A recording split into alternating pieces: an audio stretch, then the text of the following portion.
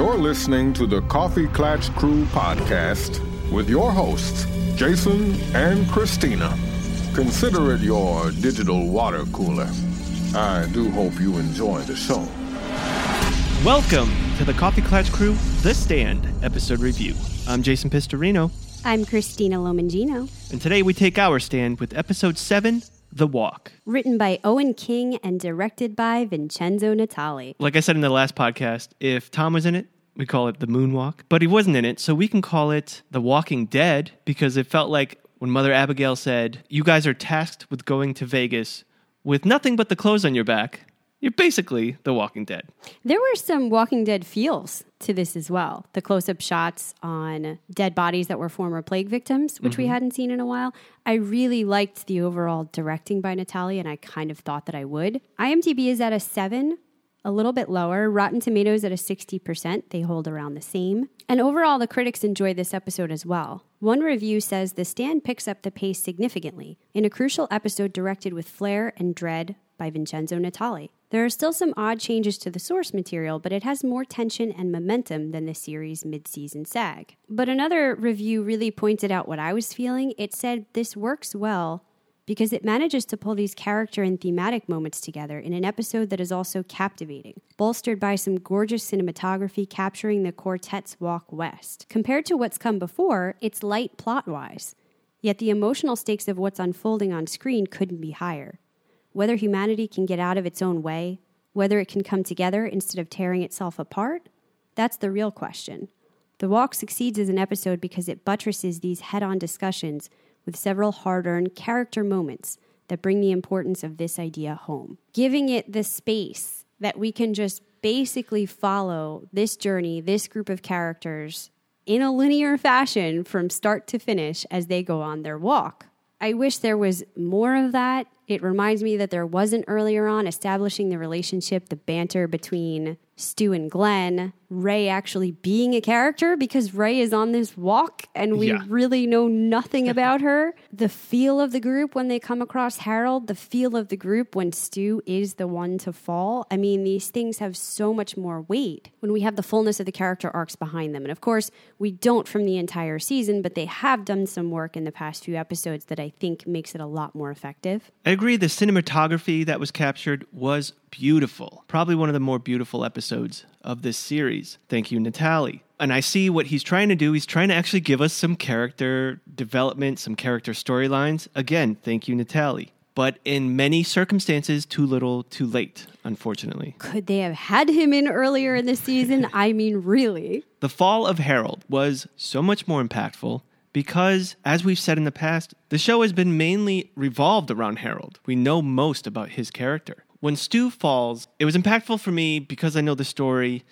and because we do like this character. They've done enough to make us feel like we like him. But does it carry that much weight? He's not as pivotal in this storyline or in this rendition of this storyline as in others. Yeah, you have the flip of these characters on both sides, right? So Harold is the one we've been most attached to being pulled over to the dark side. He's lost and the torch gets passed on to Nadine. Of course, the rest of the episode is then about her and her introduction to Flag. I do think they have failed in the proper development of her character, not only here, but in every rendition, just most especially here.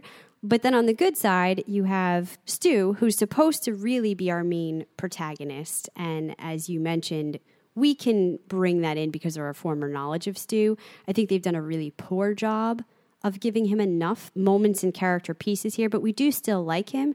And once he falls, then passing the torch on to our second, and that's Larry. And Larry's going to be the new leader and bring the group the rest of the way home to Vegas.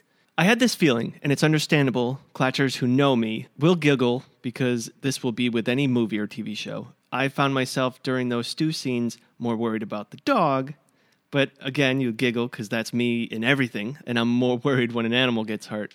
But in this case, even more. I was just happy the dog got across and didn't hurt himself. I mean, the dog is a key character in this story every single time. We maybe should have actually seen a little bit more. There was a former part of his storyline where, yes, Glenn first found him in New Hampshire before they left, but because they were all riding in motorcycles, they couldn't find a way to take him.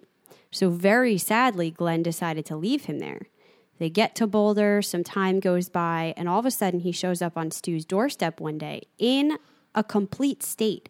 And Stu is going, what's going on? Is it Mother Abigail? Blah, blah, blah. He's like, no, it's not bad news. It's good, but I can't believe it, Stu. Kojak is here.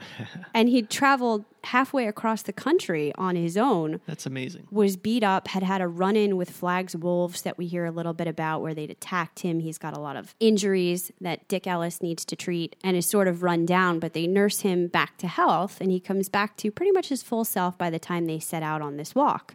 And now he's going to be critical here in this journey.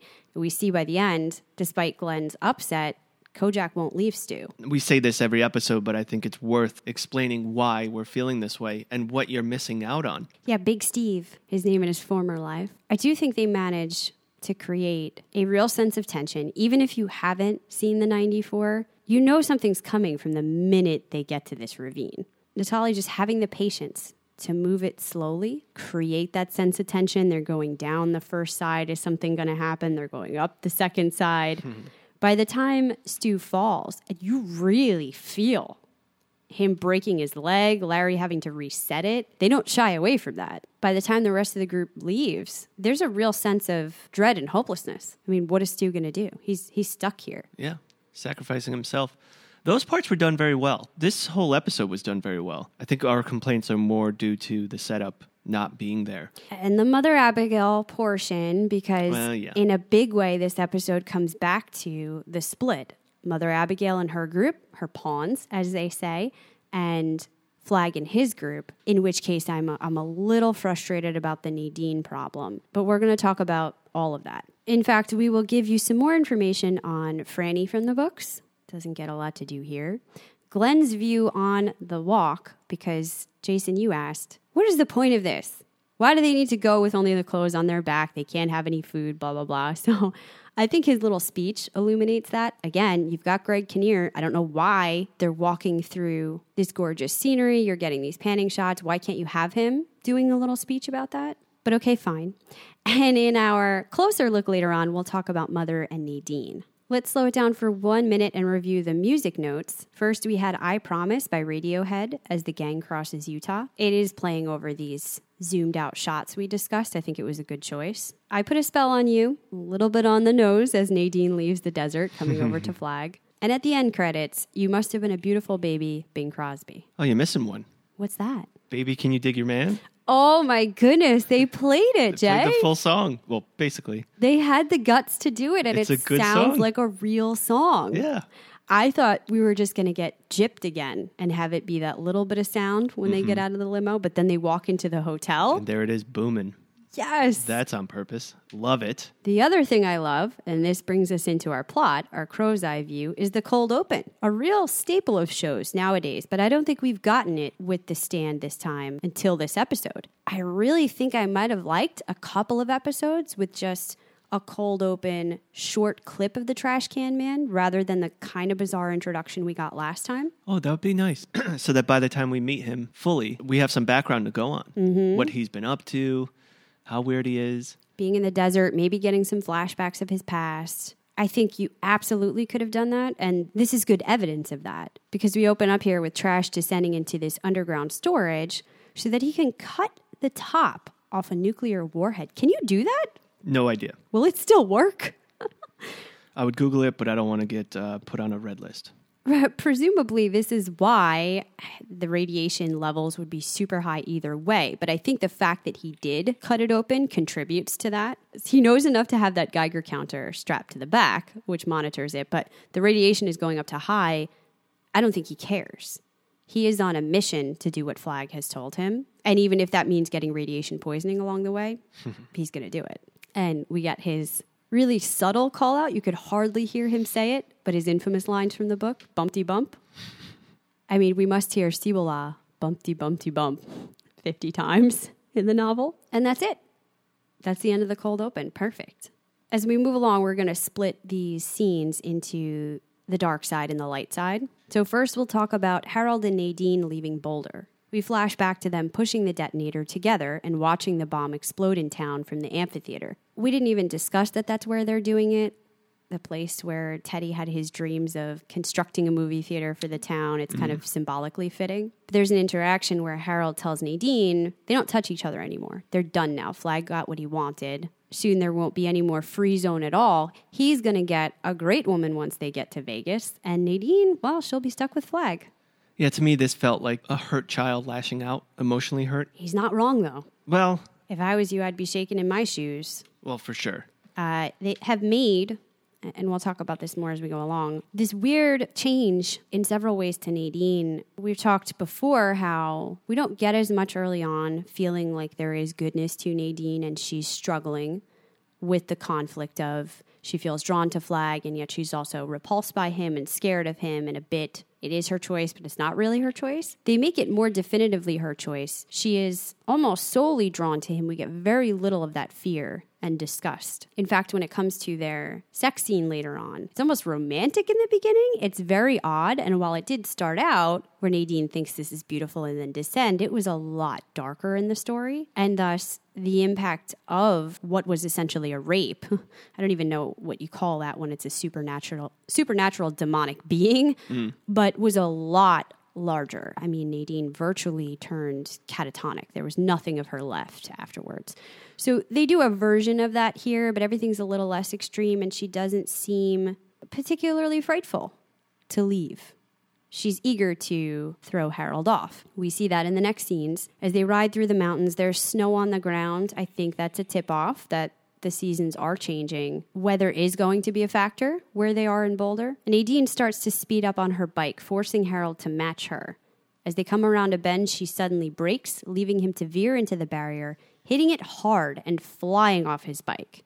He's catapulted and lands on a tree far below where he's impaled on a branch. Nadine says, "He never would have let you live, Harold. He needs me. You were never meant to be a part of that." She tells him she won't help him up, but he can end it quickly if he's brave. He shoots his gun at her as she turns and rides off, leaving Harold alone. Again, it's probably like beating a dead horse at this point, but because there are some of Harold's last scenes, Owen Teague, the way he plays, completely distraught. He's really losing it as he's yelling at her. His eyes are bugging out of his head. And then the ultimate fear, pain, realization that he is utterly alone. He's going to die alone and in pain. They have a couple of scenes, which I think is smart of him lying there dying. He pulls out a notebook. The vultures watch, just waiting for him. He finishes the note and then shoots himself. Do you think Nadine would have done that to him if he didn't have his little tantrum before they left? Yes. Okay. This was always part of the plan. And again, they make it seem more like her decision here to throw him off versus in the books. She kind of knew it was coming at some point that Harold wasn't a part of the bigger picture, but not exactly when or what would happen to him. I think there was an oil slick on the road. Whatever it was, you have the clear description that it's Flag causing it to happen. And Nadine sees it and is sort of like, okay, I guess that was the moment. I've got to go on. It feels almost like her murder here. And that's a turning point because the Nadine from the books, the entire way when she's grappling with her conflict, is saying murder was the worst thing. That was something she couldn't condone even for Joe. She's talking about caring for Joe. Had he killed Larry when he ran at him with a knife, she would have had to leave him because there's been so much death in this world that you couldn't allow one more. And that's a line she won't cross for herself either. So I think that's a real symbol that she has crossed it, and maybe that should have had more weight here. Well, at this point, she's had 3 key moments now that she has decided to go dark. 1 was shooting and killing Teddy. 2 was planting the bomb, leaving Larry, going up and pressing the button. In between those, you had the moment where she tried to escape with a desperate attempt to sleep with it. I think that was Larry. really the pivotal thing. Yeah. And then this one, essentially killing Harold. Yeah, and it's right after that she's driving through the desert alone, that she senses Flag. So it does feel like there's no going back now. She gets off the bike and follows a trail of white rose petals that turn into a red carpet walk, suddenly finding herself in his hotel room. And this is the beginning of what he's showing her, the glamours that Nadine sees so that he can get her to do what he wants versus what's happening in reality. And I enjoy that. I think that's their version of she can't see the truth or she would go catatonic. It would result like it did the previous time. So instead, he's trying to show her something that's pleasing. He is being romantic. He's in a hotel room with a rose on. There's a nice bed with silk sheets. You know, this is going to be a pleasant moment. She starts to lose focus momentarily and sees the sand at her feet, but he gets her back. Yeah, he tells her Harold was very loyal, but his purpose is served. He was never meant to ascend to Olympus and live among the gods like you. You know, this is a grand position she has. She held up her end and kept herself pure. It's at that moment that you see she's now wearing a white nightdress to demonstrate that. You get to be my wife. But then we shift again. We see them having sex and she's still in the desert. And she becomes terrified, realizing and saying out loud, something's not right. And his image turns into a burnt demon. Visually, the way they did this in the 94 was wonky. Yeah. His face turns into this demon-like creature, but you still get more of the depiction of how horrible and brutal this is. In the books, it talks about the traumatic experience and what happens later when her soul is essentially gone. She's sitting there, she doesn't speak, she doesn't move. And Flagg says, if she was also catatonic, what did that matter? She was the perfect incubator. She would breed his son, and then she could die with her purpose served. After all, it was what she was there for, right? Uses everybody. In this version, we can't blame Vincenzo for what you were saying was lacking. He shows it. Oh, that he did it's his best demon. to bring it all back around here. In the old days, they would sit on that scene, and they would show her struggling, starting to panic and trying to get away, and he won't let her. Mm-hmm. Which is what we saw in the 94. But with the PC era we're in now, what they had to do is they had to walk a very thin line and just show, oh, it's a demon, and then cut away. It would have been a Newsday today, I how know. The Stand is so insensitive. And To show a rape, but this has been done on screen before. And do you get the sense that she lost control in that moment and that he brutalized her and turned into a demon and she turned cold? a little bit, just because we know what's supposed to be happening when she says, this isn't right. Because that is a big conclusion. This supernatural stuff, on the Mother Abigail side, we'll talk about it when we get there. And on the Flagg side, disposing of Harold so easily, what he does to Nadine, what happens to her afterwards. The facade is starting to It's the real tear away. stamp Yeah. of what Flagg is like, and you are terrified. Even visually, yeah, it was a little corny, but I liked it.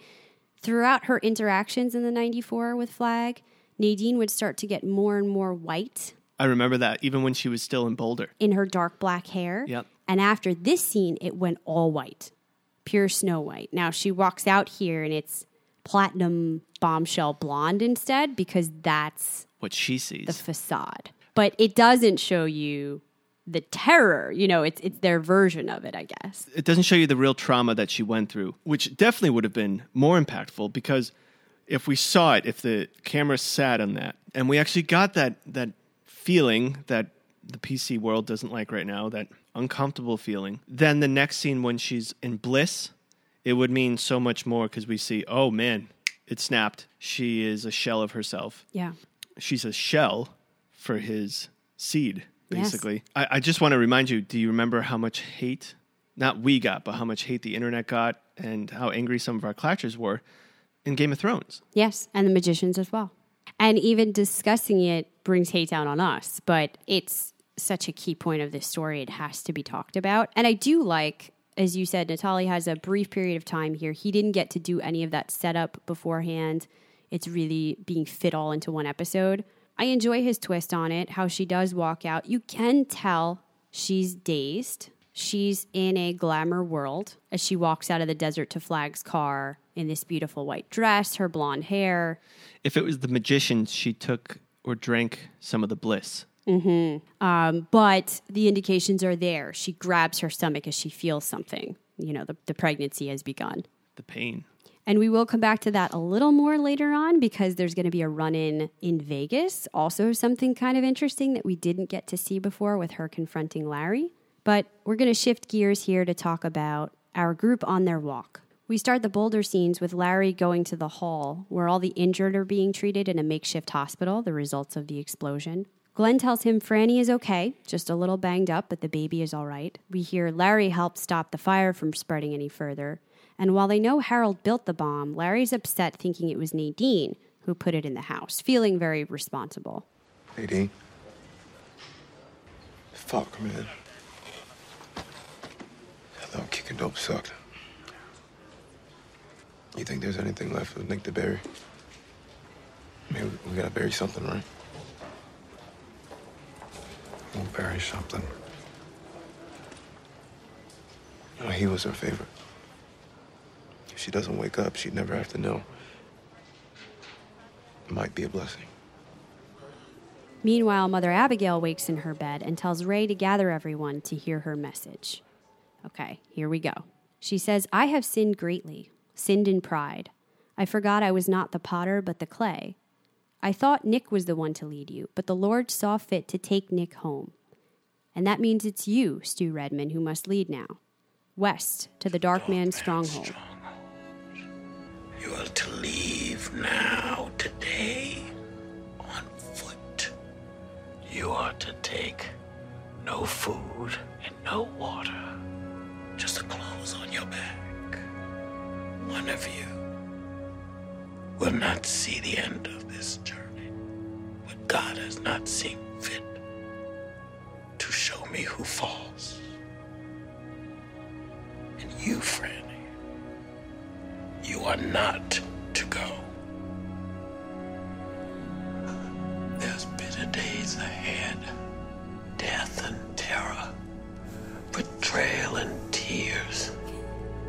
And not all of you will live through her. And the Dark Man grows stronger every day, and I know you can feel it. And soon he'll come to destroy all who stand against him. There's kingdoms in the West, and it is there you must go and make your stand. This is what God wants from you. And then she passes. We think. They don't show that definitively. Kind I of guess. weird, but you get the idea she returned just to deliver this message. If I was one of the four in there, I really would have been like, hold up. What do you mean no food, no water? Mm-hmm. I would be bitching the whole time. Uh-huh. Because it still doesn't make sense to me. During the show, I said that out loud. Why? Why make them suffer like that? And you're like, you'll understand. No, I still don't understand. I mean, you're going to understand, I think, when I come to that thing they didn't show us. Okay. With Glenn in a little bit. But there's actually a point I want to talk about before we get to that. Because it was a voice for you and people who felt like you in the books. And it was important. Here we just get this scene between Stu and Franny when they're discussing the journey. You know, he's thinking they average 25 to 30 miles a day. They could make it there by the end of February, meaning he's going to miss the birth of the baby. That's a week before the baby's due. Franny, while upset, is very calm and encouraging him. You know, she thinks Mother did speak for God, and thus they need to listen. She is losing her shit at this point in the books, okay? In the explosion, she was seriously injured. She had a horrible whiplash, a sprained back, and a broken foot. She couldn't even move, and she was in tons of pain. So when Mother told them to gather them, they really had to help her get into the room. And Mother's telling them the same thing, that she had sinned in pride. She also says, electric lights ain't the answer, Stu Redman. CB radio ain't it either, Ralph Brentner. Sociology won't end it, Glenn Bateman. And doing penance for a life that's long since a closed book won't stop it from coming, Larry Underwood. Nor will your boy child, Fran Goldsmith. God didn't bring you folks together to make a community. He brought you here only to send you further on a quest. And Fran says, what are you saying? That the four of them are just supposed to deliver themselves into his hands, the heart and soul of the free zone? I won't see them sacrificed to your killer god. Fuck him. Millions, maybe billions died in the plague. We don't even know if the children will live. Isn't he done yet? Does it just have to go on and on? He's no god. He's a demon, and you're his witch. They should have put that in there. Right? Wow. What a beautiful Franny moment. And that is what I would have said. Exactly. So she's speaking for all the people who are feeling that way in that moment, saying, this is bullshit. Why aren't any of you saying it's bullshit? And now you want to take my man Stu and leave me alone with this baby that might not even survive? I'm done. He's not going. Stu is not going. And what she does then is she touches Franny and heals her injuries. Within a second, all of her pain is gone. She bends over. She can touch her toes. She's looking, and Stu's like, what are you doing? And she says, it's healed. All the pain is gone. And then she turns to Mother, and she says, is this a bribe? And Mother says, no, God doesn't do bribes. He sends signs and he lets you interpret them as he will. Basically, we have power on our side too. I know what you're all thinking.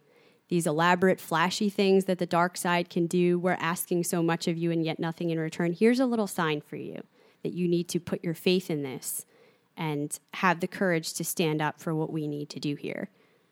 And she's not happy. She's still very sad, but reluctantly she agrees. They have no choice. They have to go along with this because if they don't, Flag's just going to come after the winter's over and wipe out the rest of their community anyway. They should have put this in. So you're like, okay, it sucks. And you know, in part, it's going to be a sacrificial journey and not everyone's going to survive. But if it's 3 or 4 of them that have to die, or maybe even just one, we don't know, to possibly make a stand, to possibly defeat him, to at least fight back. Otherwise, they're all going to be dead anyway. That's the point of this story, right? And she finishes it by saying, you always have a choice, Fran. That's God's way, and it always will be. Your will is still free, but this is what God wants of you. That's where that line comes in the book. And I don't know, I thought that was just the perfect way to do it. And they have moments like that sprinkled in where you get frustrated, you get upset, and then you go, okay, but I get it. This version is trying so hard to steer away from the spiritual aspects because they didn't want to be pinned down to stereotypes and tropes from last time that they have all but removed Mother Abigail. You don't understand her story, her background, her faith in her God. When she's saying she sinned here, you're going, you did? Because I haven't seen anything. I would have been like, yeah, you did sin. You left us by ourselves. Thanks. Because you and then we had to don't save know you. any of that. And then she comes back just to deliver this message and everyone just goes, okay. Yeah, we should have left you out there. I mean, you're really missing because they've taken this sharp turn. They've turned into Nowhereville. I feel like it leaves you quite lost on a story that, you gotta face it, creators of this adaptation, is a good versus evil story. Yeah. You can't back down from that. That little bit that you just spoke about the book added so much to that scene. All I remember from last night watching the show, she said, how long is this going to take you? Mm-hmm. And me saying out loud, about 1 episode maybe. Probably not We'll get even. all the way over there on foot. 1 episode probably. Yeah, I mean, the walk was clearly longer than that too, and we have more when it comes to that. But back to this episode, there is also a brief back and forth that I thought was interesting because it's different from last time. That Stu actually wants justice here, perhaps even vengeance upon Harold, because it's not as much Larry who's formed this close relationship that's broken. We do get some of that later, but again, confused because of the way they've tried to change things.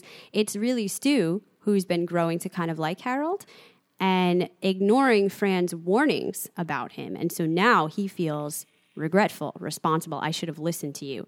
And if I run into him, who knows what's going to happen? And Franny's trying to tell him, that's not your purpose here. You know, Mother didn't say anything about him because that's just going to sidetrack you. Basically, swear you'll come back to me because God can't run all of it. And she said that in the books as well. He promises to try. He actually swears on the site where they lost Nick in the explosion that he'll do everything he can to come back to her. And you have to wonder, did that influence things later on? Was it always Stu who was meant to fall? We don't know. Mother saw someone, but she didn't know who. Here's the deal. So much.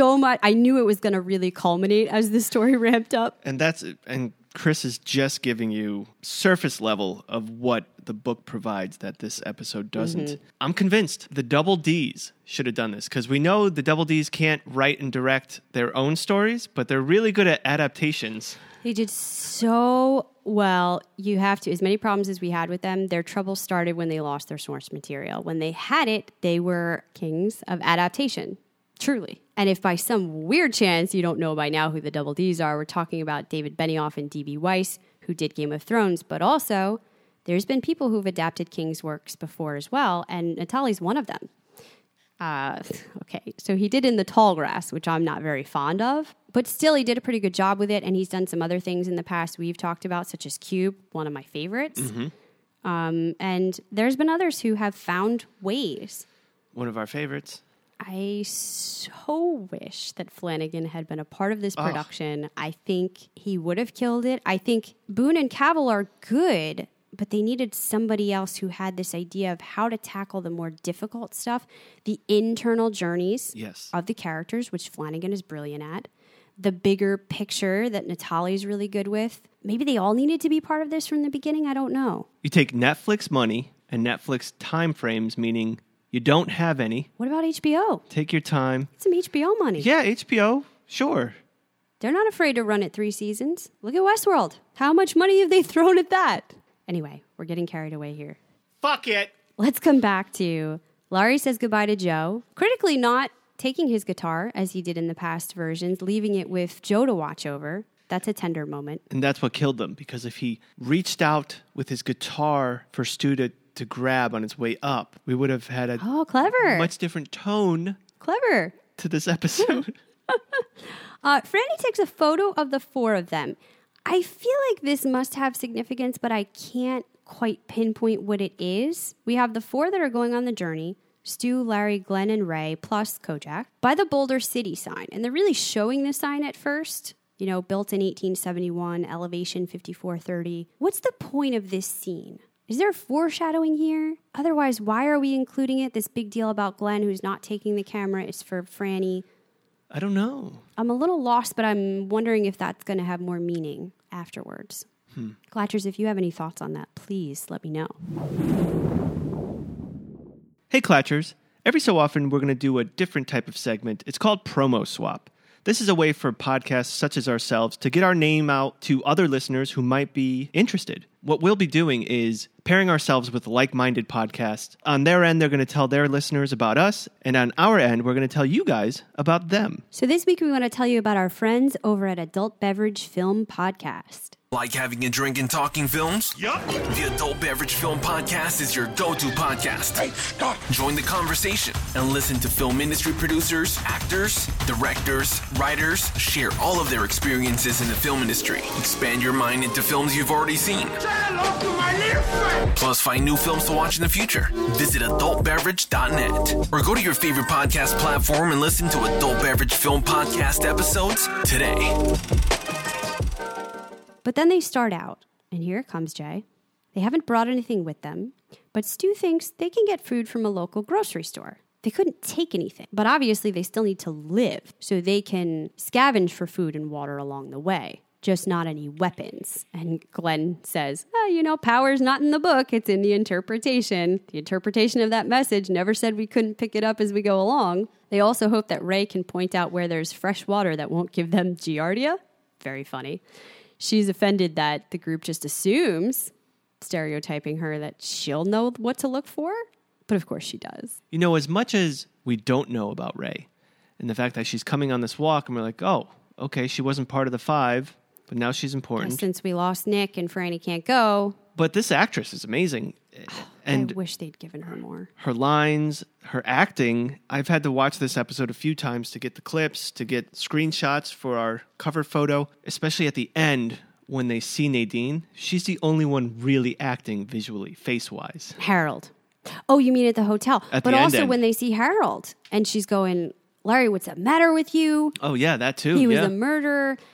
Yeah, why didn't we? When we were in Boulder and we kept seeing she's the one on Mother Abigail's side of, she's a worshiper. She's devoted to her. Mm-hmm. It's important to have somebody like that on this journey. You've got somebody like Glenn who's trying to be rational. He's fighting the idea a little bit of this being a religious journey, but he can't deny white magic exists. Somebody like Stu who's just going to keep calm and hold it all together. You have all the personality types, and you have their quirks. You have Stu calling Glenn Baldy and Glenn calling him East Texas. Larry being a little bit petulant. I hate to sound like a broken record. They're doing what they can here in this episode. Mm-hmm. It's just that track hasn't been laid. How about the fact that they're fighting for a town or the good people? We know nothing of them. Mm-hmm. So it means nothing to us. The struggle to start this society that we barely saw. Season 1 should have been what people did right before and right after. Yeah, Captain Trips. Them going to Boulder.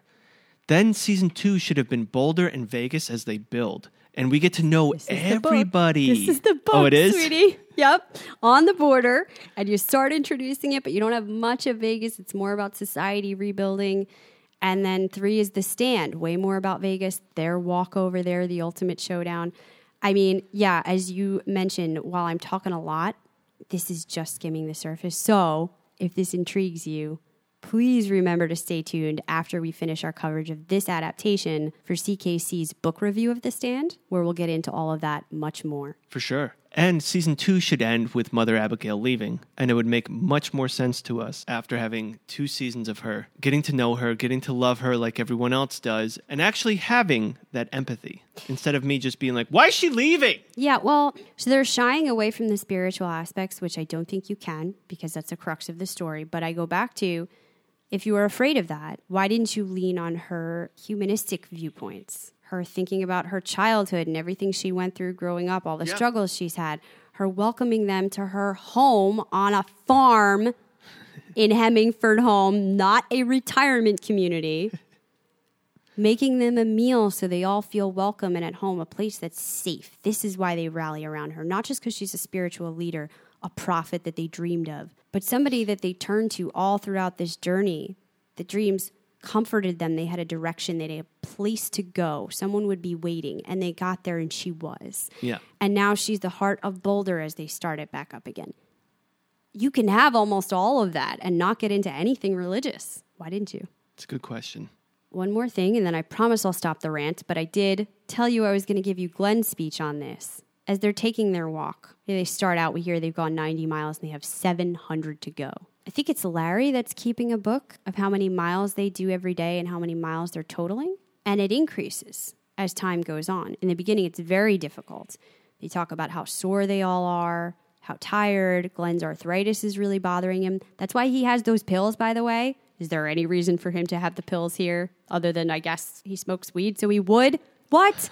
Okay. But you get a sense of it's still not easy, even though this is what they've been tasked to do. They wonder if they can make it. But every day they grow a little bit stronger. They think the air is so clean and so fresh. They feel different. And they start talking about what's happening here. And why did we have to go on a walk with no supplies, you know? And Glenn says, what we're doing has all sorts of historical precedent. And I see some perfectly sound psychological and sociological reasons for this walk. I don't know if they're God's reasons, but they make good sense to me. For example, there were several Native American tribes that used to make having a vision an integral part of their manhood right.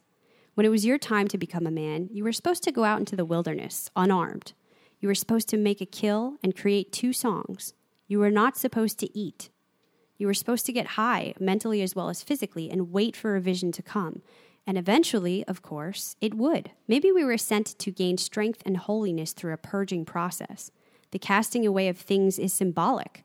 You start out cleaning out and begin to empty the vessel. That's physically. He also talks about mentally, the mind being like a battery, how in everyday life, everything you think and do runs off of the battery and takes a charge like accessories, draining it, all of these distractions, all this other stuff. But if you unplug and get rid of all those things, the battery can go back to full power. Their minds can be clear. The journey's doing both of those. They ask him, are we changing? He says, yes, I think we are. Hunger's part of it, but not all of it. When you empty the vessel, you empty all the crap floating around in there, the impurities. But will it help us with him? Well, that's what it's meant for, I'm sure, but we'll have to wait and see. You kind of get that it's not just a biblical reference. It's not just 40 days and 40 nights in the desert, although it is. They would not be ready to make the stand they need to if they'd just been magically transported to Vegas. They needed to go through this. They needed to go on the journey to find themselves. In the quiet, you will find yourself. And I like how he said the Native American tribes used to make having a vision an integral part. Not just the Native Americans. Spartans used to do that. Oh, many cultures. Well. Yeah, you had rites of passage that you would go through when you started to come into your adulthood. And many of them involved going out separate from the community, not having weapons, having to learn to hunt, to feed yourself. And to commune sit alone with with yourself. And who am I to talk? Once we finish this, I'm going to edit and then either listen to a podcast, have a movie on. Like I'm never within my own thoughts. Is your vessel ever empty? And he talks about that you'd have the TV on, you'd have this and that going. And he says, even if your TV went out for the night, you would still be thinking about the TV shows you're missing. And you would go and you'd read a book instead or play a game instead. It's not unless all of that is removed that you start to really clear why do we still meditate today? There's a reason these practices are in place. And this group, with everything they've had to think about between the plague, their old lives, gathering in Boulder, reforming society, they need a flush. There's no way they can empty out enough to be prepared. I agree with you. And that's why we're telling our Clatchers next week we will be meeting under the Statue of Liberty. We're going to all do mushrooms and no food. Don't bring food or drink. We're going to find ourselves. Yeah, did Glenn maybe have a chemical they could have used to enhance this process? So we don't get that. We get maybe, again, little glimmers. But I think there's ways that Glenn could have talked about that. The group could have discussed it as they're walking along. I do like the quietness of them making this journey and just seeing the visuals in this adaptation, seeing the crows in every scene. Beautiful. Watching them. Watching them, yeah. The dead. We see bodies that have been plucked or eaten because it's been a while now. Passage of time. And you do get a sense that they're actually getting to know each other, because before that, all you got was clips of people in a town not really talking to each other, little tiny conversations. Their bond is growing. This group's bond is growing, yeah. I just wonder if you get a sense of them changing psychologically, spiritually. That is a bit of what I'm missing here, because when Stu falls and starts citing Psalm 23, I shall fear no evil, I'm going, where'd that come from? Is Stu particularly religious? Right. Does he believe that? Would Larry believe that so strongly? If we'd had this stuff, I could see it. Well, going back to what we were saying before, and what we've said many times, admittedly, if we were going by season, and this was season 3, book 3, this would have been 3 episodes long, their journey. Oh, yeah. But not boring. I'm saying mixed in with what's still going on at Boulder, with what's going on in Vegas, even like little tiffs. What's Tom doing? Little things they can't find the food. They do find water that's not good. There's so much. Plus, there's more after Stu's fall. There's a lot more. Yeah. And I have a feeling we're going to get about 5 minutes and I'm going to be so pissed. Yeah, that's true. This was just the beginning. And I don't want to spoil anything, so I won't say more. But we have 2 episodes left, the last of which is a coda, meaning we have 1 to finish what I see as 3 more huge plot arcs. We're probably only going to get to 1 of them. Let's go on to 2 scenes that I really like. The one where we find Harold and the one where Stu falls. Maybe 2 of my favorites. The group comes across Harold's wrecked bike and finds the spot he's been thrown into and the vultures feeding on his body. While Ray protests, Larry goes to clear the birds away and read Harold's note, saying, I followed him halfway across the country. It doesn't matter what the Dark Man made him do. He's still going to pay the respects to him that he feels he deserves, because he did do some goodness in his life. Larry was the big person that received some of that. And while you can't forgive his sins, he can honor some of those good things. Yeah, I understand that, Chris, but did you get that? Did you really get that from... No, because they didn't show us only the tiniest bit of how important Harold's messages were to Larry's journey. At first. But then we got the arch of Larry starting to wonder about him and starting to ask questions about Larry. A couple episodes ago, Larry was starting to see what Harold was really about. So why, at this moment, is he the one to say, we should pay him respect? I'm going to go down there.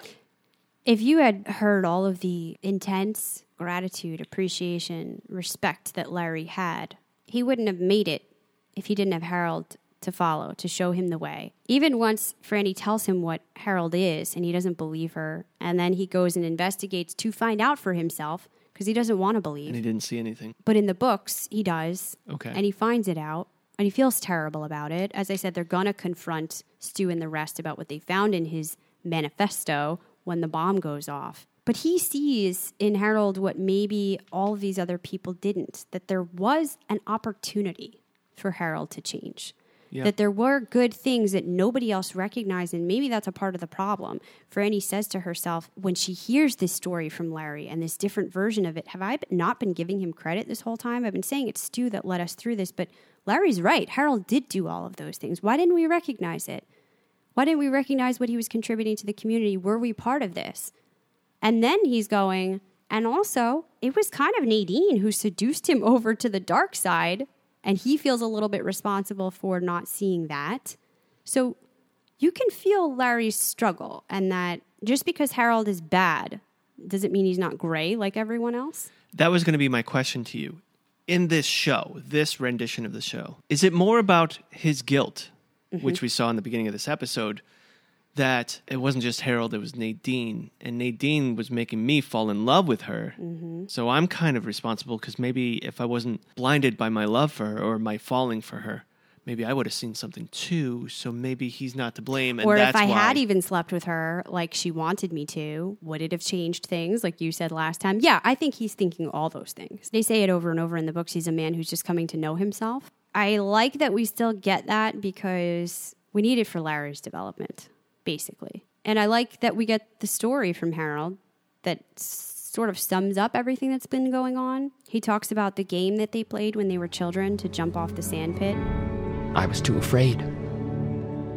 They jumped from the top of the pit and rolled over and over down, laughing their heads off. I never could get my legs to do it, though. To jump. Everyone called me a pansy, and I kept going back to prove myself, but I never did it. I wonder if, just once, I could have convinced myself to do it. If I might not have ended up here. Well, fuck all those bullying assholes. And fuck me for letting myself turn into something even worse. I apologize for the destructive things I've done, but I do not deny that I did them of my own free will. The Dark Man is real. I let myself be misled.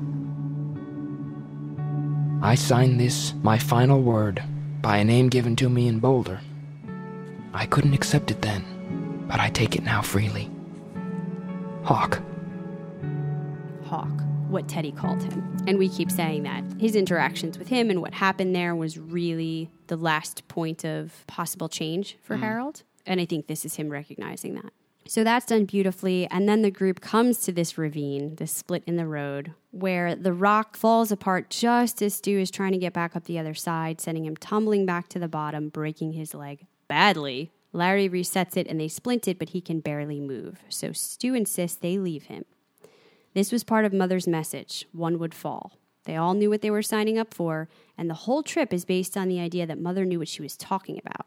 So if they start to go against that and try to do something different, what are they even doing here, I guess? Stu also convinces Larry to go on and tells him he's in charge now. That was a great moment of not only Larry and his changed humanity caring for others more than himself, which is not like it was in the past, not wanting to leave Stu, but also the ongoing conflict he's had the whole book of, I don't want to be in charge. People keep trying to put me in this position and I don't have what it takes, but he does. And he's finally able to step up to that and say, I'll take the torch and I'll keep going on. Glenn leaves the rest of his pain pills in a great note telling Stu, by the way, just want to let you know that 3 or 4 of these could be fatal. You've got the ability to go out if you want to. These were good scenes. I thought it was very well done. Love Kojak. I still love Marsden as Stu, Oh, even me though too. they're not Yeah, giving yeah. him enough to work with. I For think sure. what they do, and especially when him and Glenn, because just 2 great actors, him and Greg Kinnear, when they're sharing a scene, he's trying to explain this to Larry, Stu that is, but Glenn's looking at him just sort of going, I know what you're going to say. I know we have to do this without a word. I mean, they're really doing an excellent job portraying that. And as we mentioned, we see the group goes on and realizes they can't find Kojak, and Kojak's staying back with Stu. Glenn's going to have a heart attack. What are you doing here? And then the 3 are picked up by Lloyd in a limo. Lloyd dressed in his typical pimp clothing, Of course. smoking his cigarette. Oh, boy. Right into the... Wolf's Den. Wolf's Den. Yeah. They were expected. Of course they were. Flag's crows have been watching them. And now they drive into Vegas. We get some really quick, good visuals. A statue of Flag being erected in front of Caesars. People beaten in the streets. All the screens showing Flag and Nadine. And you kind of also wonder if all of this is really reality, because they're doing this bizarre thing where you can kind of hear his voice in the background saying we're not going to have any whining. But it's repeating and ringing out, almost like a trippy effect. I would not want to hear that over and over again. But what's funny is Vegas, when I went to Vegas a few times as a kid, they are known for having repetitive messages. There's many, but one I'll speak to is the Tropicana. They had the long hallways where they had the moving ground, and they would say, watch your step. you are approaching the end of the walkway. I stayed there. But it was constant to the point where your second day there, you're saying it all day to your They family. do this in Atlantic City, too. Watch the tram car, please. Watch the tram car, please. That's horrible. But every hotel had their repeating thing. So it's kind of apropos. But he's got it with every single screen in Vegas. Well, it's like brainwashing propaganda. whining. Flag is a good family man, you know, Don't bitch. smiling, this statue of him. And then they arrive at the Hotel Inferno. As Nadine comes down the elevator, great shot. She sees herself. The reflection in the elevator is this beautiful woman in a white dress. But the others, I think Ratwoman's in the elevator at this point, are looking at her shocked. And we don't know why yet because we haven't seen anything else, but they clearly are. It's when she comes down and confronts the group and we see through their eyes what she really looks like, which is a pale, half-dead woman with a demon inside her belly. Yeah. So everyone but her sees it. She She's thinks living she in a looks fake- beautiful, radiant. Fake world. Yeah, it's a facade Because he's if been she given knew to the her. truth, she would break. As I said, very interesting that we're actually going to get her seeing Larry here, which we did not in any of the previous adaptations. I don't know what's going to happen, but that's kind of exciting. I wonder what was going through Larry's head when they walked in because he's got his... He must be Depictive of- losing his shit. Yeah, it's everything he would have wanted in the world before. He walks into a Vegas casino that's popping, and it's his song playing. The woman You of his see- dreams. Well, she used to be. You see in his face when he initially walks in, it's not like he's happy, but you see him going through this emotional thing like, Jesus, whoa, that's my song. This is actually what I would have dreamt of. You have to before. wonder why Flag never came to Larry. Wouldn't Larry have been his perfect target? He did. In I the mean, beginning. like, really, him and Harold. You'd think we saw him coming to Nick, offering Nick this ability to be his right-hand man, right? And Nick turns him down. And then he goes to someone like Lloyd. And you're like, I know that there were dreams sent to people like Harold and Larry. But why didn't he really make the push like he did with Nick? Because these two were way more on the fence than Nick ever was. And he could have, I mean, he got Harold without even doing that, mainly through Nadine. If he would have pushed that a little bit more, he could have had them. I'm not sure why he didn't. Well, he did offer Larry. He showed Vegas. He had the guitar. Mm-hmm. You could be a star. I'm wondering if he's going to make one last play with these. I would, Yeah. if I was him. Well, that wraps up our plot. But before we get to our dream reading, let's take a quick break to tell you about our Patreon. Patreon is our lifeline. Because we don't have a huge marketing department, we don't have a big company backing us, we don't really have ads. The only way we survive is through Patreon. And as a thank you for you guys helping us out in Patreon, we provide even more content. We give you coffee break episodes where we discuss mini spoiler-free reviews for the shows and movies we're watching and books that we're reading. And if you're not a Patreon member, you can go and take a look at that, coffeeclatchcrew.com, click on what we're watching. You can see our grades. We do a coffee rating. Then we have our bonus podcast where we go over, during the holiday seasons, we'll tell you where Christmas came from, the original Christmas, how it started, New Year's. As a teaser, this month we're going to be doing random rankings, and there will be some Stephen King stuff in there. And our movie reviews, where we just released Harry Potter and the Half-Blood Prince, and we give you a lot of behind the scenes. For example, some of those scenes with Daniel Radcliffe, he hates to watch because he was actually drunk while filming. Yeah, that and so much more we periodically come back to. At some point, we will finish the entire Harry Potter series, but we cover all genres over there. And no matter what tier you're at, you have a chance every month to win in one of our 2 monthly raffles for a free item of CKC gear. So head over to our website, coffeeclatchcrew.com, click on the Patreon page to see more about the tiers, or just check out everything that we're doing. Right now is the golden age of podcasts, and it seems like you have an endless amount of podcasts that you can choose from. But that's going to be short-lived. In the past, where technology brings forth, a couple of years ago was YouTube, and a lot of independent people would do YouTube clips and videos, and people loved watching it. Those are almost completely gone because the amount of work that goes into it, if there's no way of sustaining a living, those go away. And the podcast era, we're right now in that peak. 2 years from now, if creators like us don't find a way to sustain ourselves, we're going to be gone as well. So that's coffeeclatchcrew.com and click on Patreon. Okay, now on to our dream reading. On a scale of 1 to 10 dreams, Jason, what do you give episode 7, The Walk? Well, as I said before, I think Vincenzo Natali did an amazing job with what he had. Visually, it was one of the most stunning episodes. It was probably the most character-driven episodes that we've gotten so far. The only times that it underdelivered was just because of the foundations weren't built. Mm-hmm. So as a whole, I enjoyed this episode tremendously. For this episode, I'm going to remain at a 8.3. I agree with everything you just said there. And if I could take this in a bottle and not look at everything else, it would be one of my more favorite episodes, just a little bit under the first. So I'm going to go up a tick. I gave last one 9.2. I'm going to give this a 9.3. Out of all the shows and movies we have reviewed, I am normally higher than you. At this point, we've graded 7 episodes. You are going to be higher than me. Yeah, and I've been harsh on it because of the comparisons, but as I've mentioned several times, it's still one of my most favorite stories ever. And having waited so long just to get anything, I'm thrilled to talk about it. The good and the bad, I am sensing that next episode, so many problems are culminating. I might not be as high, but I'm definitely enjoying this. And as we move on to the Clatcher portion of the episode, I want to thank New Runner 12 for their fantastic 5-star review on iTunes. And thanks to a screenshot and a tweet from one of our Clatchers, we got a review over on the UK iTunes. Thanks to Tanish Shelf Elvin, or her Twitter handle's a lot easier, at Laura's Mummy, for your rating and review. Thank you guys so much. It only helps us to get more people to know about us. Now we move over to our Twitter, at CKC Podcast, where we ask our Clatchers, who is your MVS? Who made the most valuable stand? For episode 7, we gave you Nadine, Mother Abigail, Stu, and Flag. Coming in at last place with 8.3% is Mother Abigail. Understandably, we don't really know much about her. Wasn't really impactful. She just walked away from us 2 episodes ago.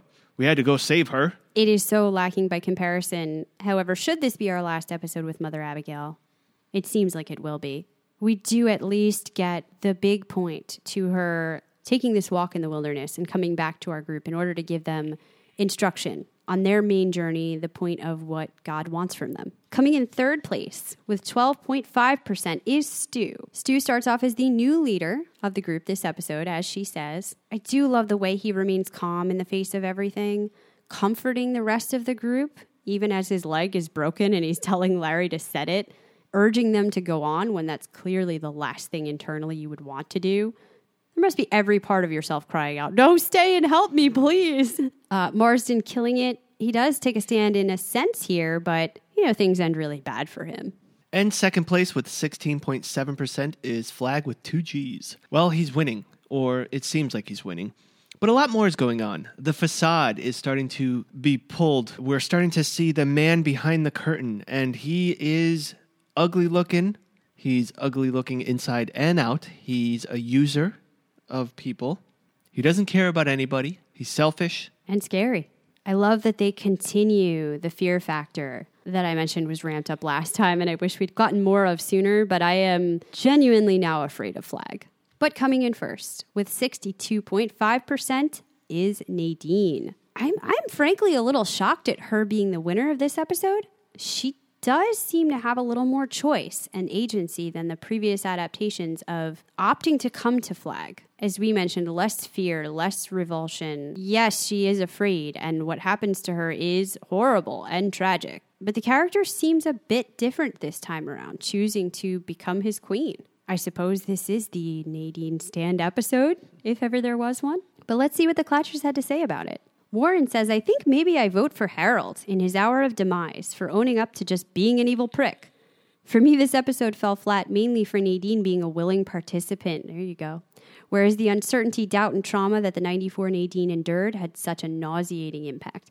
Yeah, and I think Laura San Giacomo did actually a really good job with that. I know a lot of people didn't love it, but I did. And I definitely we both did, having Harold on here. It was a tough call. What we ultimately did was the leader of the evil, Flag, and his main disciple, Nadine, and the leader of the good, Mother Abigail, and her main person, at least Stu. Up until the end of this episode, Stu.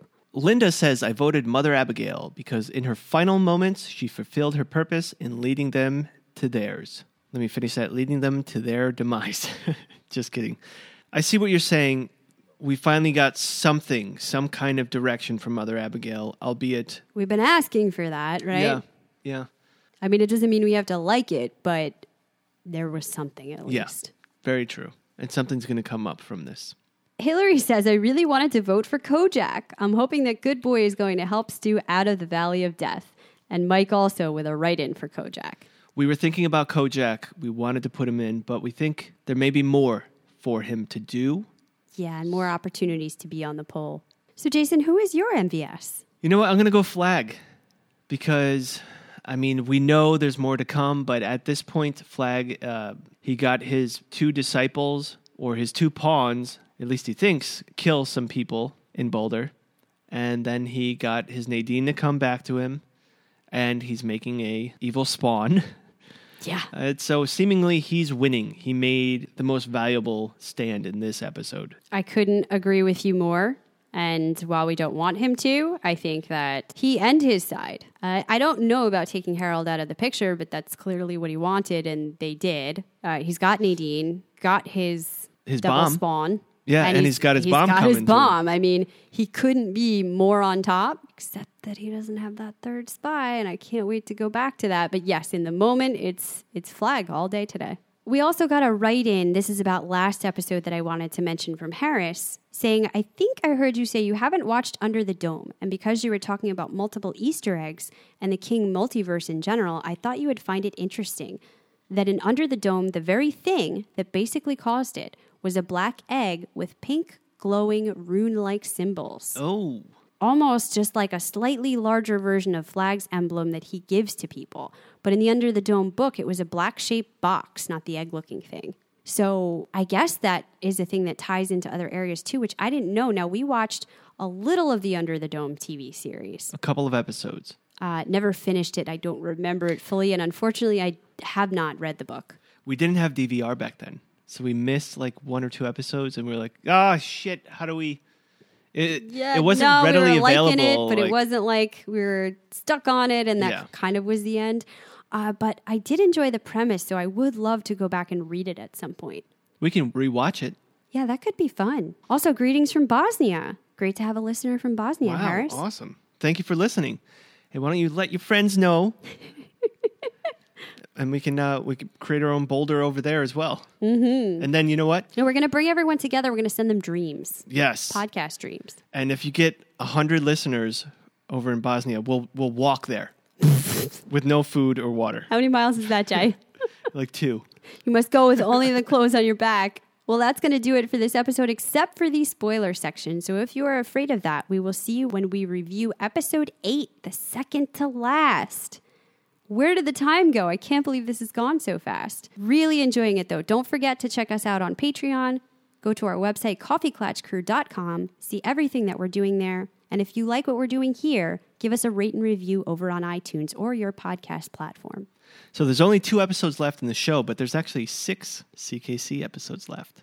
Oh, that's right. I'm so glad we've got book reviews to come after. I think I'd be way too sad. For those of you still here, we are in the spoiler section because I am in the way of knowing things. This time, we're going to look a little bit deeper at the meeting between Mother Abigail and Nadine that happened in Boulder. And we're going to do that by reading out a scene from the books. It's so lengthy and difficult to really explain, so I think it would be better if we just read it. And Jason, you and I will do that together. And when they filed through the gate, she thought, it's me they've come to see. And on the heels of that sin, a series of blasphemous metaphors rising unbidden into her mind. How they filed through one by one like communicants. Their young leader with his eyes cast down, a little boy behind him, with a dark-eyed woman whose black hair was shot through with a twist of gray. The woman looked at her gravely and unflinchingly. The boy's face showed frank wonder. Something about the woman made her feel cold. He's here, she thought. He's come in the shape of this woman. For behold, he comes in more forms than his own, the wolf, the crow, the snake. For one instant, she felt this strange woman would reach out, almost casually, and snap her neck. She fancied that the woman's face was gone, and she was looking into a hole in time and space, a hole from which 2 eyes, dark and damned, stared out at her. For Nadine, an almost swooning sense of revulsion and terror had come over her. The old woman could see inside her to where the darkness was already planted and growing. All of their power is right here. She's all they've got, Nadine thought. The two of them, each with their own murky fears, looked at each other. They measured each other. The moment was short, but it seemed very long.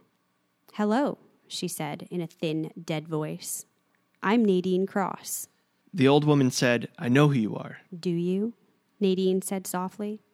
Suddenly it seemed that Joe was her protection, her only one. She moved the boy slowly in front of her like a hostage. "This is Joe. Do you know him as well?" "I don't think Joe's his name, any more than mine's Cassandra," she said.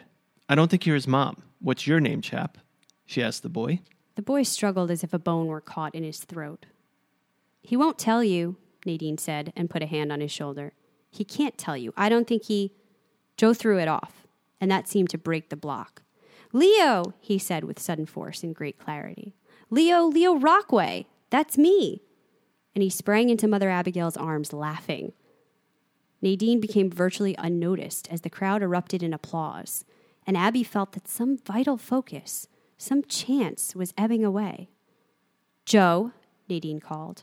Her face was remote. "Come away," Nadine said, looking unflinchingly at Abby. "She's old. You'll hurt her. She's old and not very strong."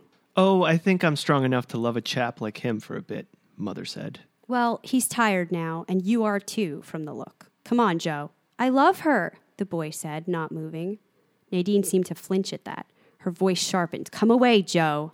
"That's not my name. Leo. Leo, that's my name." "All right, Leo, or whatever you like. Just come away before you tire her more." He left Mother Abigail's arms, but reluctantly. Nadine's face was stony as they went back down the porch steps. The arms she had around his shoulders seemed more like a drag chain than a comfort. Mother Abigail watched them go, aware that she was losing focus again. With the woman's face out of sight, the sense of revelation began to grow fuzzy. She became unsure of what she had felt. The young man, Underwood, was standing at the base of the steps, his face like a thundercloud. "Why were you like that?" he asked the woman, but she paid no attention and went by him without a word. The boy looked at Underwood in a beseeching way, but the woman was in charge now, and the little boy let her bear him along.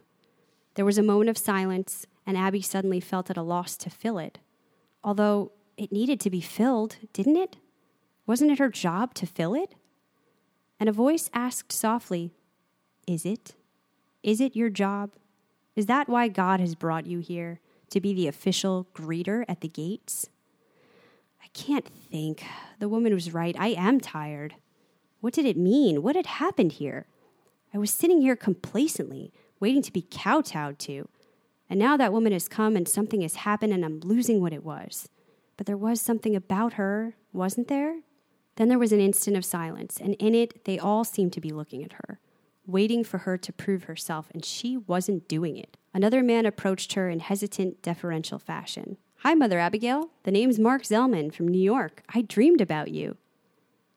And she was faced with a sudden choice that was clear-cut only for an instant in her groping mind. She could acknowledge this man's hello, banter with him a little to set him at his ease, and then go on to the next and the next, receiving their homage like new palm leaves. Or she could ignore him. She could follow the thread of her thought down into the depths of herself, searching for whatever it was the Lord meant her to know. The woman is... what? Did it matter? The woman was gone, and she went on to greet others.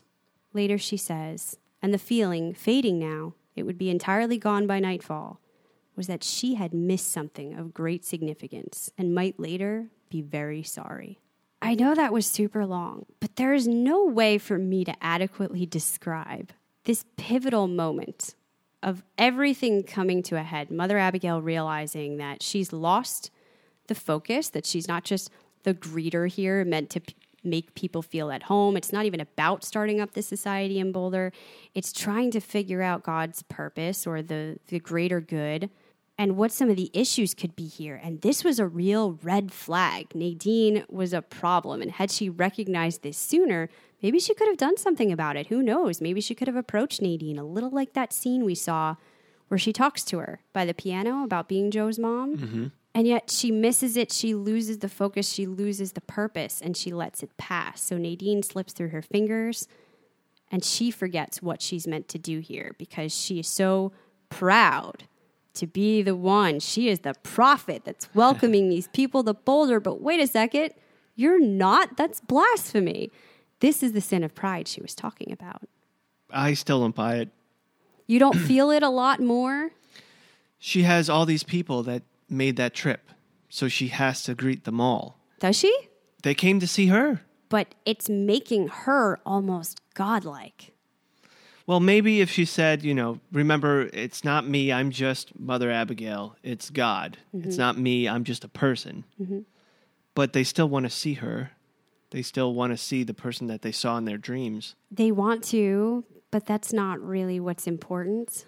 She's not a detective.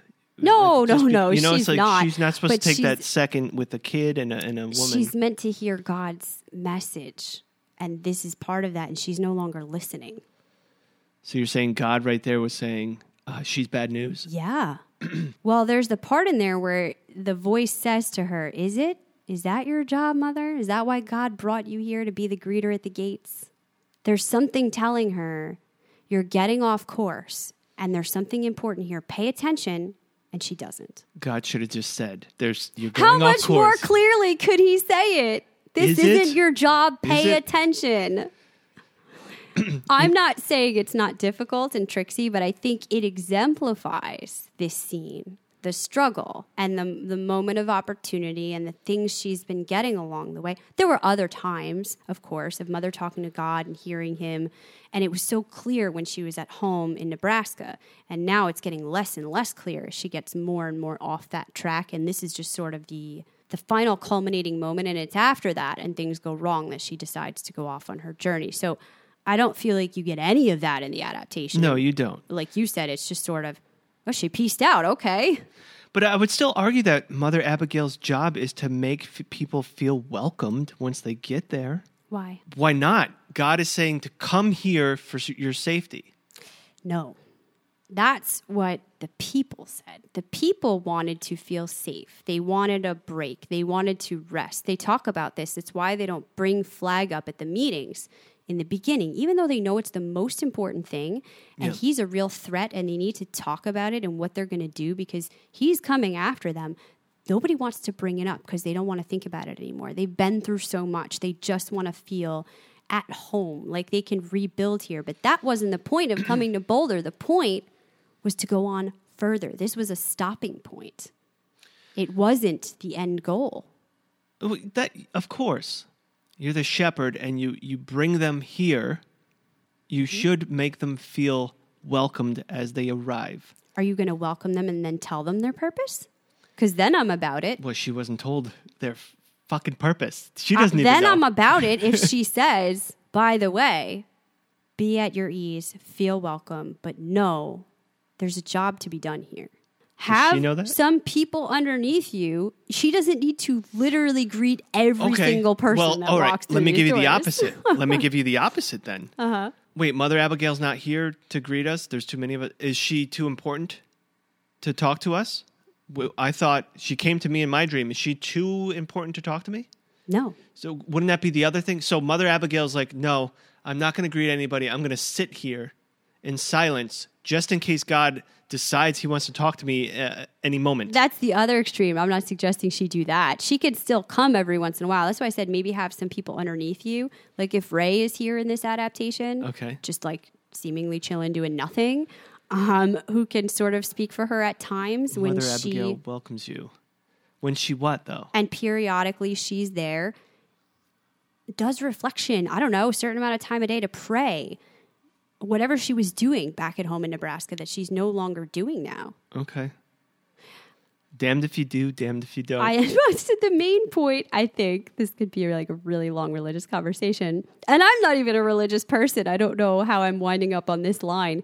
But I think that there's a subtlety that's been building. And of course, even this one scene doesn't give you all of that. But it's a good representation that we don't have in the TV series. And I think you could have shortened that down to a 30-second meeting. Sure, in Boulder between them that also gives you some stuff with her and Larry and Joe that we were lacking. Yeah, another thing I'm curious is when she met Harold.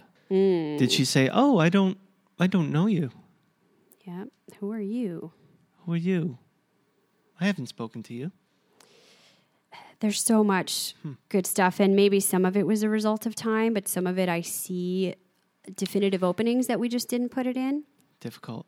Yeah, but that's one scene you're like, how do we angle that? And we've had enough of Harold, but I think the Nadine thing we surely could have gotten. Anyway, I thought that was a fun, longer, closer look, and also just a bit of a whet your appetite. The book review, we're not going to sit there and just read out scenes like that.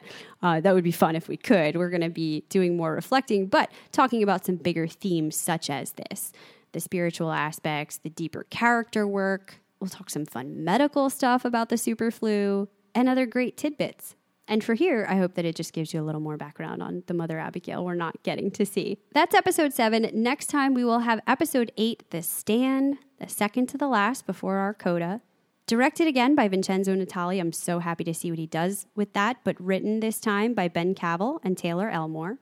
I think this is going to be it. This is going to be the big action, and I don't know how much of that is in Vegas, how much of it is elsewhere, but we're going to have to get a little bit of all of that, I assume. Jason, anything that you need to have within the last 2 episodes? More Tom, for sure. We're going to get more Trash Can Man. I was excited to see him. I'm not anymore, unfortunately. But hopefully there's some redemption this better this time, but it was very brief, so I don't know how they deal with that next time. So that's the falling action in Vegas. The falling action with Stu. I need to see sufficient wrap up there, but also there's a whole bit after that goes on for quite a while, and if they just excise that all together and it's feeling like they might, I'm going to be really upset. So There's a whole what? There's a whole bit. I thought you said bitch. No, bit. Oh, okay. Bit that I don't want to go in depth with. A sort of after journey. Well, I'm curious to see what 2 characters Stephen King does. And yeah, well then the coda, but I don't know if that fits in with the new coda, meaning if we don't get it next episode, we might not get it at all. Gotcha. Yeah, we'll have to see, but very excited for our final 2. That'll do it for episode 7, and until next week, you come see me anytime. Be sure to subscribe to our podcast. Follow us on Twitter and Instagram at CKC Podcast. And if you'd like to support Jason and Christina and would love even more content, including bonus casts and movie reviews, join our Patreon at patreon.com/CKC Podcast. This round is on me.